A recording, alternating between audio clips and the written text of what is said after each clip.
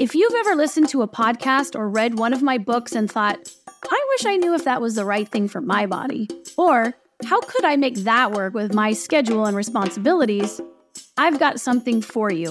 A new workbook by me coming out late spring. My Perfect Movement Plan, the Move Your DNA all-day workbook, is for your specific situation because you are going to finish writing it. When you're finished, you will have a guide to a personalized movement diet that nourishes your body in the ways that you need it to.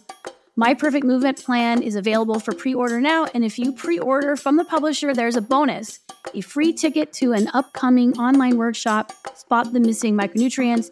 It's a 90-minute class where you'll learn about 5 often missing movement micronutrients, and these are subtle movements of the body. In this case, we'll be looking in the shoulders and the hips and the feet that are often tied to pain or injury in those areas. In this workshop, I'll also show you how to supplement with exercise vitamins. I'm putting air quotes around vitamins, and how to adjust your regular movement so exercise supplementation isn't as necessary. Pre-order now at mpmpbook.com. That's My Perfect Movement Plan, mpmpbook.com, and you'll automatically receive a bonus class ticket. But wait, there's more. I'm going to be drawing 3 names from these pre-orders, and these peeps are going to get a small group session with me to go over your perfect movement plan. So you can ask me questions, and we'll brainstorm your specific situation on a Zoom call together. I cannot wait. So head over to mpmpbook.com for all the details on the book and the bonuses. Read through the frequently asked questions, order the book, get the class, and then get moving. I'm so excited to share this workbook. It's the missing puzzle piece you've been waiting for, and it's so very actionable. It's the Move Your DNA podcast with Katie Bowman. I'm Katie Bowman, biomechanist and author of Move Your DNA and a bunch of other books about movement. This show is about how movement works on the cellular level, how to change your position as you move and why you might want to, and how movement works in the world, also known as movement ecology. All bodies are welcome. Are you ready to get moving?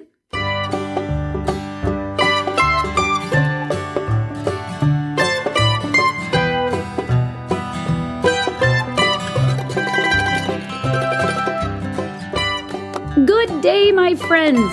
Guess what?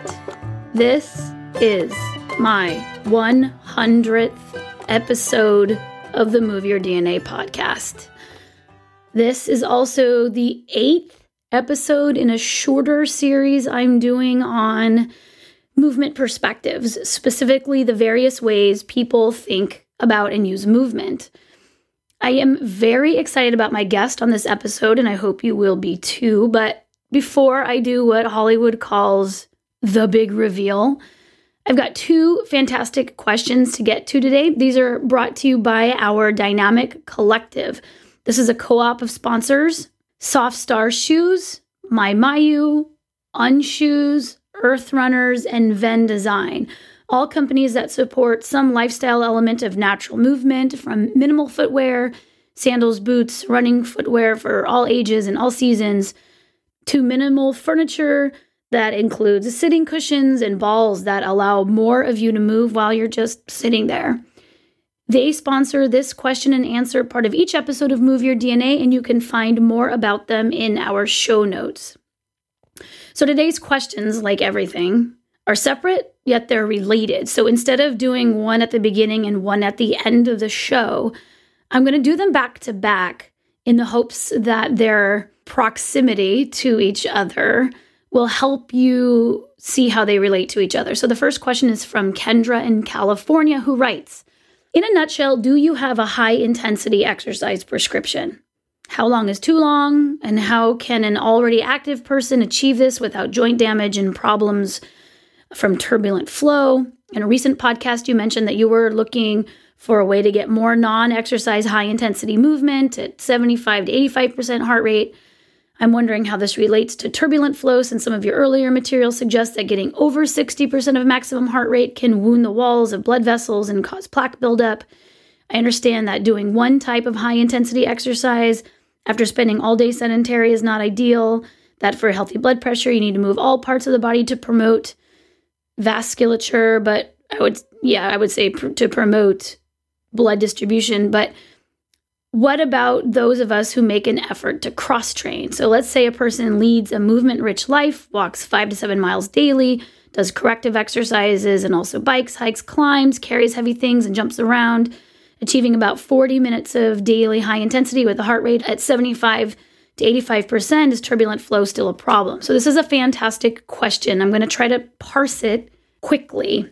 The first part of the question is, do you have a high intensity exercise prescription? And I would say that you could say yes, but you could also say no, meaning that I think that we try to pursue the minutes at a certain intensity. That's classic exercise prescription from a fitness perspective.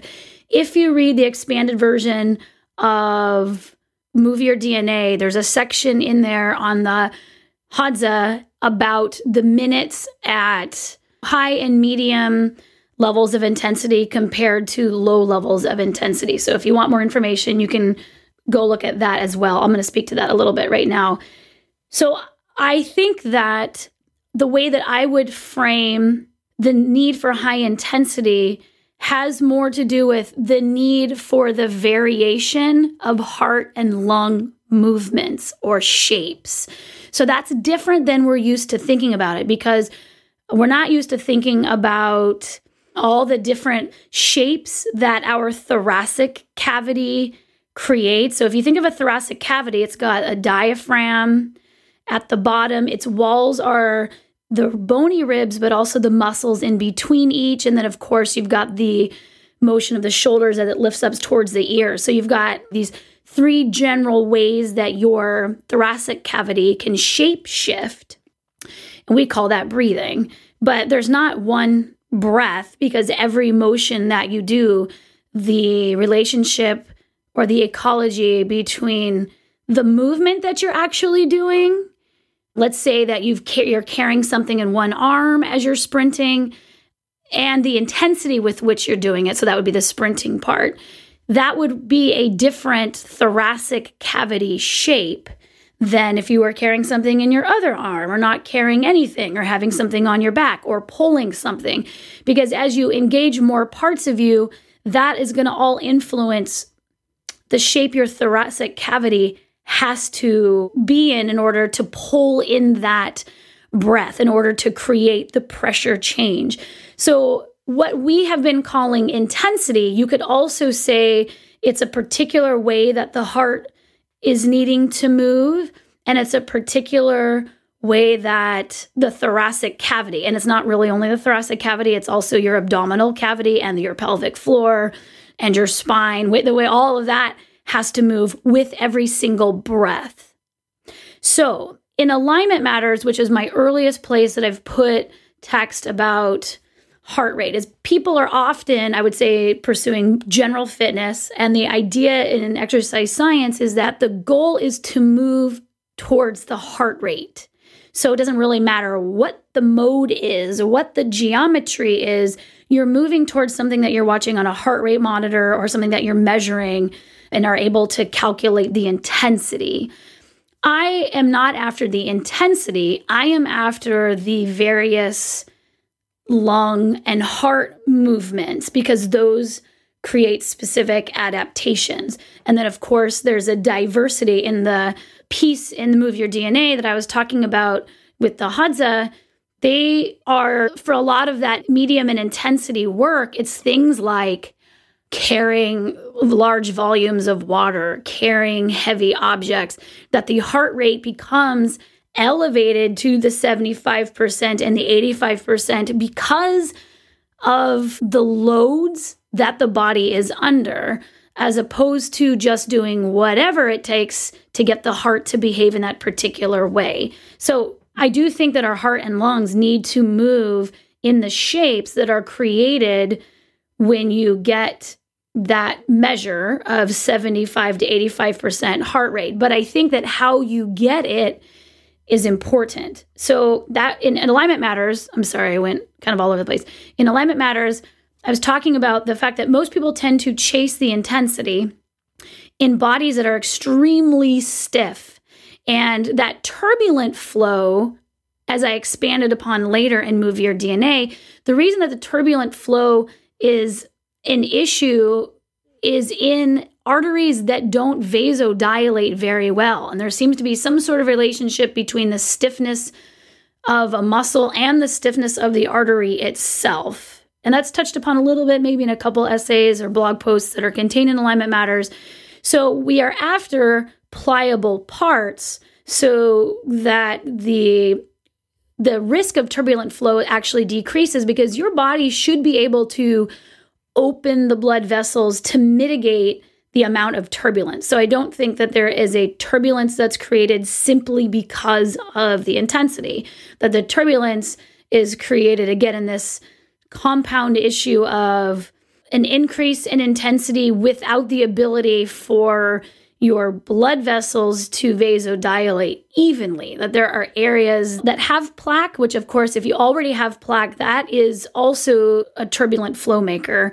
Or if there's stiffness within the artery itself, or maybe there can be vasodilation around the stiff area, but not in the more stiff or hardened area. And thus you then create this kind of a wonky shape. And so the shape of your body that you're bringing to the 75% or 85% is more what makes the turbulent flow. So Alignment Matters is a call for really maybe looking at the stiffness of your body or the limitations to that full mobility, and maybe even the motions that you're using to create that 75 or 85%, so that it doesn't then create this extra turbulence in your blood. So it's just like, don't only think of your heart needing to be at this certain heart rate. There's other things to think about.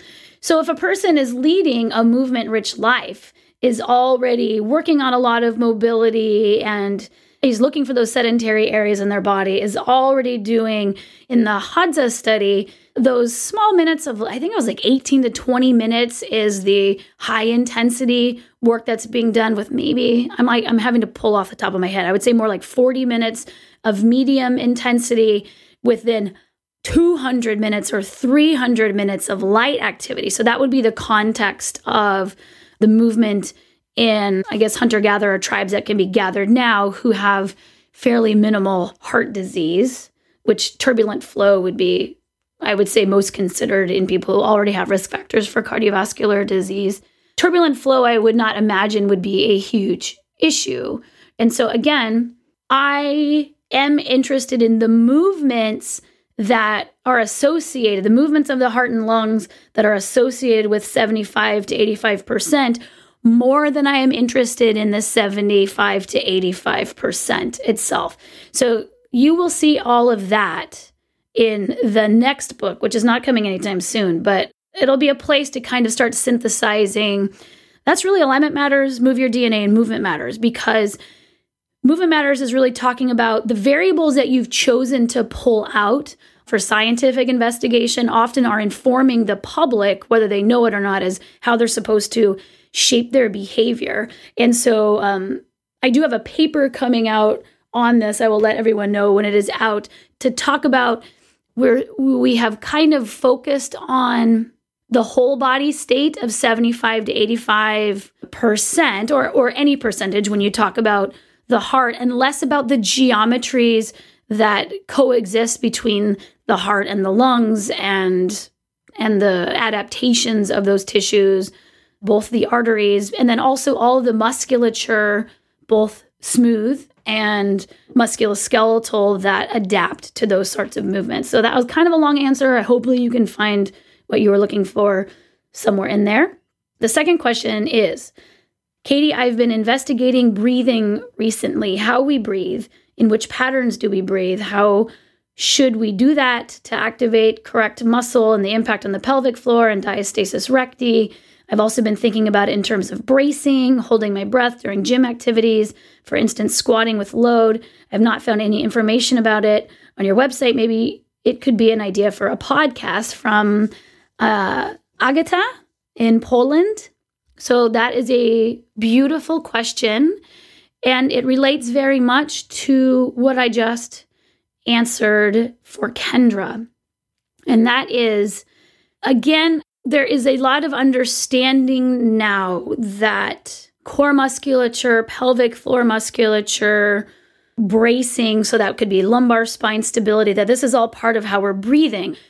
And also, I think a lot of modalities have looked at taking the situation that you are in and changing your breath to elicit a better response in the scenario that you are in.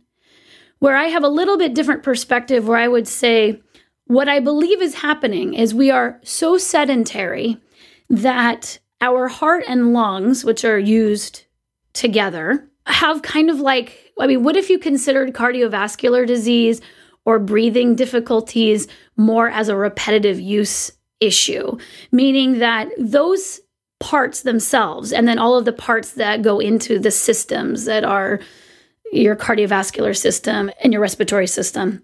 What if we recognized that in a sedentary context, they pretty much do the same thing all day long, which is just what I'm doing right now, which is breathing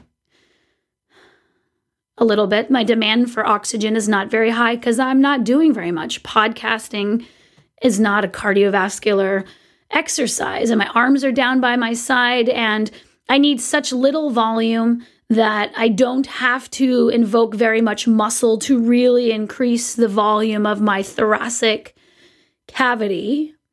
And so there are many modalities that maybe have recognized that the need for different breathing shapes or different breathing rates have positive health outcomes. So many people pursue breathing exercises as a means to well-being. So it's breath taken outside of a natural response context, meaning breath and the variation of breath and the variation of heart rate are in response to doing something. They have to be in response to you increasing your demand for oxygen and the demand to get it to where it needs to go quickly.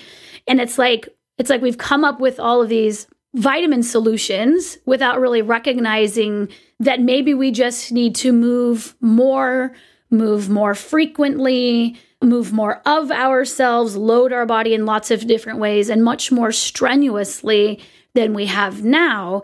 And the result of that would be a much greater diversity of movements of the heart and lungs themselves. I would say that when you get into breathing while you are doing something that requires quite a bit of strength, you will find that quite naturally you're engaging your pelvic floor and your trunk in response, because the natural response to something of great load is for your body to recruit lots of parts to be able to get it done. What we're doing now is still standing there, let's say me podcasting, but then now trying to figure out how to tense certain muscles and get my pelvic floor to kind of like contract in response to this breath that I want to do, but I'm not doing anything. And as we start to slowly piece together the way movement works, it's really important to keep in mind that the issue is a sedentary context, that it's a sedentary culture. So when we have solutions or scientific understandings or like mechanical theories, that we check the assumptions, or I guess maybe the bias, to make sure that we're not saying this is how something works full stop, that we can kind of understand that this is the body's response to this more naturally, and this is us trying to recreate it. So I'll be expanding upon this in the book as well as on the heart, because again, those two things go together. And it's why people, like when you get your arms over your head and you're hanging from a bar, sometimes people will go, I can barely breathe. It's like, yes, because you never breathe in that shape. That breathing is a giant category of moves, and you have probably just done one very narrow breath, very narrow heart rate over and over and over again. So clinically corrective exercise, and there's a lot of programs that kind of try to get all of these pieces to coordinate, kind of similar to like a Kegel exercise, right? Where you have a pelvic floor weakness and you want to add some tension that's supposed to be there. That's the right place for the tension, but the means is to go about and not change the movement habits, but just try to tense the part there where natural tension would develop if there was just a lot more movement. Where at this stage, I think it is way less confusing and way more supportive of a much more movement-rich either understanding or lifestyle, to recognize that I think what we're going to need here is things that challenge our breath in lots of various positions and situations and load, where the byproduct is naturally that strength in the pelvic floor or the torso, the mobility in the shoulders, etc. So hopefully that was helpful, Agatha. Thank you. So the second question was brought to you today, especially by Unshoes Minimal Sandals, which I love. Out of all my minimal shoes, they are the most minimal. And I travel a lot, as many of you know. And I was pulled over by TSA, which is our United States airport security, because my shoes were too small. And this was after I had taken off my very tiny shoes and put them through the X-ray machine. I was told that my shoes were too small for the machine and had to be hand inspected. So I do like to give them a little shout out for making them so minimal. They actually require a human being search them for safety. So thanks to Unshoes for always keeping me and my feet happy. And also thanks to everyone else in the collective, Earth Runners, another favorite minimal sandal, Venn Design, maker of beautiful dynamic living space decor, my Mayo outdoor boots for kids, including my kids, and Soft Star shoes, which keep us all in shoes. For more information on these companies, go to the show notes, click listen, click podcast transcripts. They're linked at the top of the notes. Okay, it is now time to introduce our very special guest.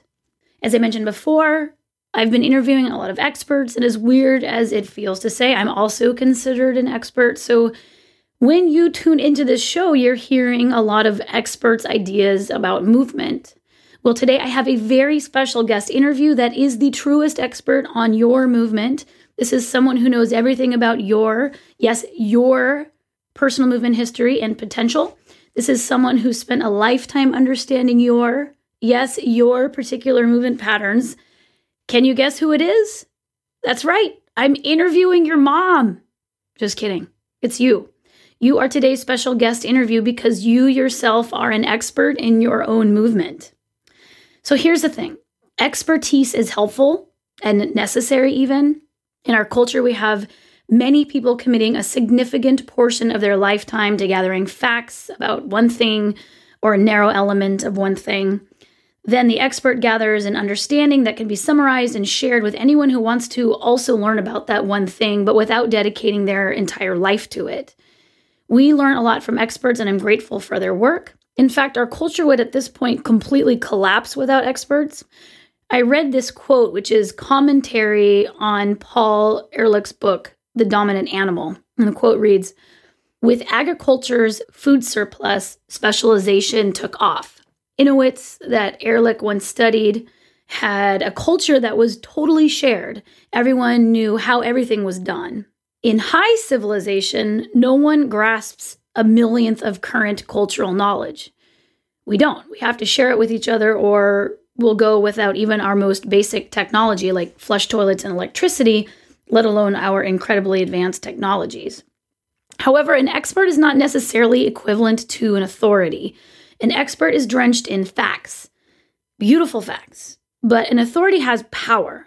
And when it comes to human movement, as well as many other things, I'd suggest that everyone is their own authority. We've outsourced knowing about most things, but when it comes to movement, your movement, nobody knows how you're doing or how you want or need to do it, and no one has power to make you do it more than you do.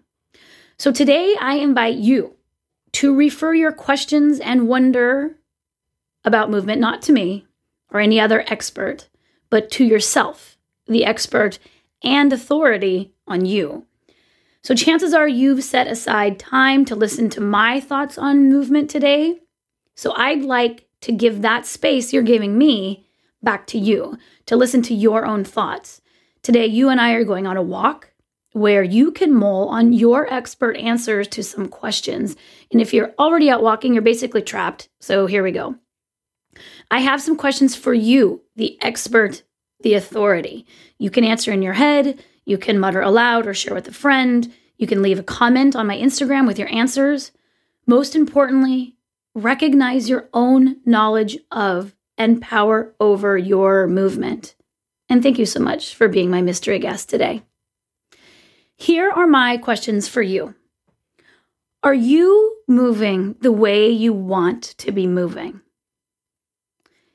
In which areas of your body or life have you begun to move better? And in which areas do you still desire to move more? What changes can you make in your life to meet your needs? And I know that you're not going to want to rewind this, so I'm just going to read them one more time. Are you moving the way you want to be moving? In which areas of your body or life have you begun to move better? And in which areas do you still desire to move more? And what changes can you make in your life to meet your needs? All right, let's go.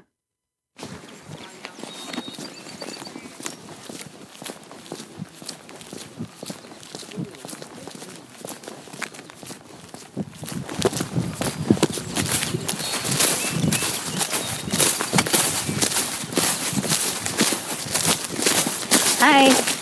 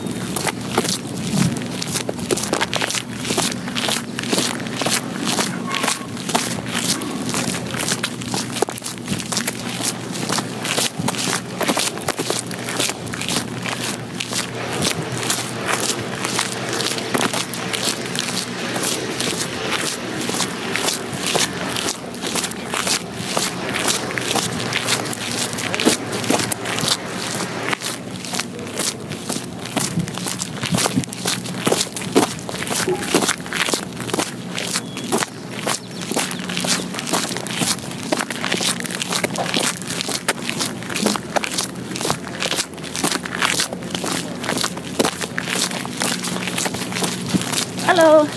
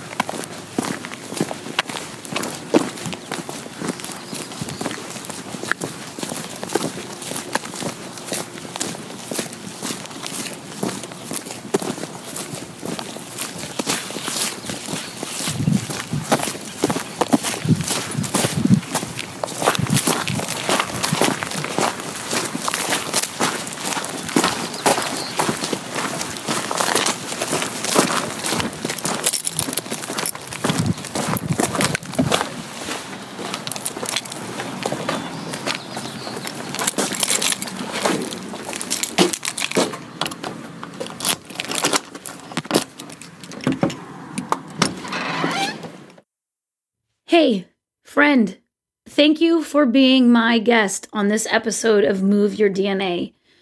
I have loved spending this time with you and holding this space. I hope you've realized that you yourself have many, if not most, of the answers you seek. Thank you for spending 100 bouts of movement, which includes listening movements, with me. I am endlessly grateful.